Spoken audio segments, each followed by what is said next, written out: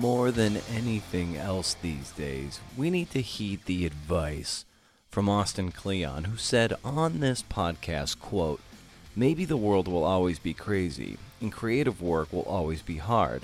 Then the question becomes, how do you keep going?" End quote. As hard as it is to keep going, sometimes it's equally hard to start. It's daunting. How can you write all those words? It's overwhelming. So you don't even start. And so it was great when Kleon shared a quote from the author Stephen Harrigan that makes starting that much easier.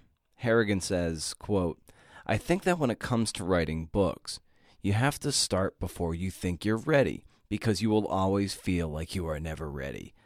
I find that as you write the book, the road ahead becomes clearer. Before that, the road ahead is just a distraction." End quote. Isaac Newton's laws of motion say that bodies in motion want to stay in motion and that items not in motion want to stay put. Of course, I'm butchering that, but it's all about inertia, right?